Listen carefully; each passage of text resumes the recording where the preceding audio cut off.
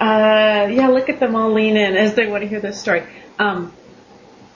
It starts out sickeningly sweet. I was in a musical, Cinderella, and I was Cinderella.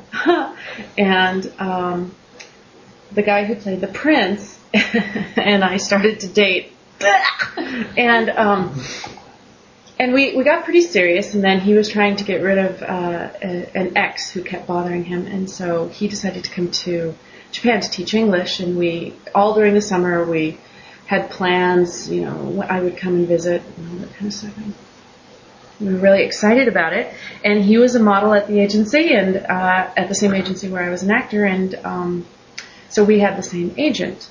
He went to Japan and was teaching. We were writing back and forth, looking forward to seeing you, all that kind of stuff. And I was having lunch with my agent one day and telling her that I had started taking Japanese and I had been planning out my trip and I was very excited about this whole thing. And she says, JJ, I don't know how to tell you this.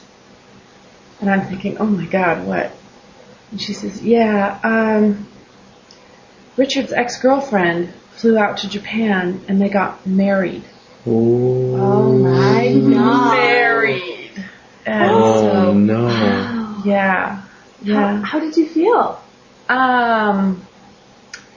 It's like I needed a ladder to get on a piece of paper, really. I mean, it was a devastating, that first broken love kind of thing, but. Did you hear from him afterwards? Yeah. We were always just friends, apparently. Yeah, and so not only the adding the insult to the industry. Is that what I meant? Yeah. Insult to injury was him saying that we were always just friends.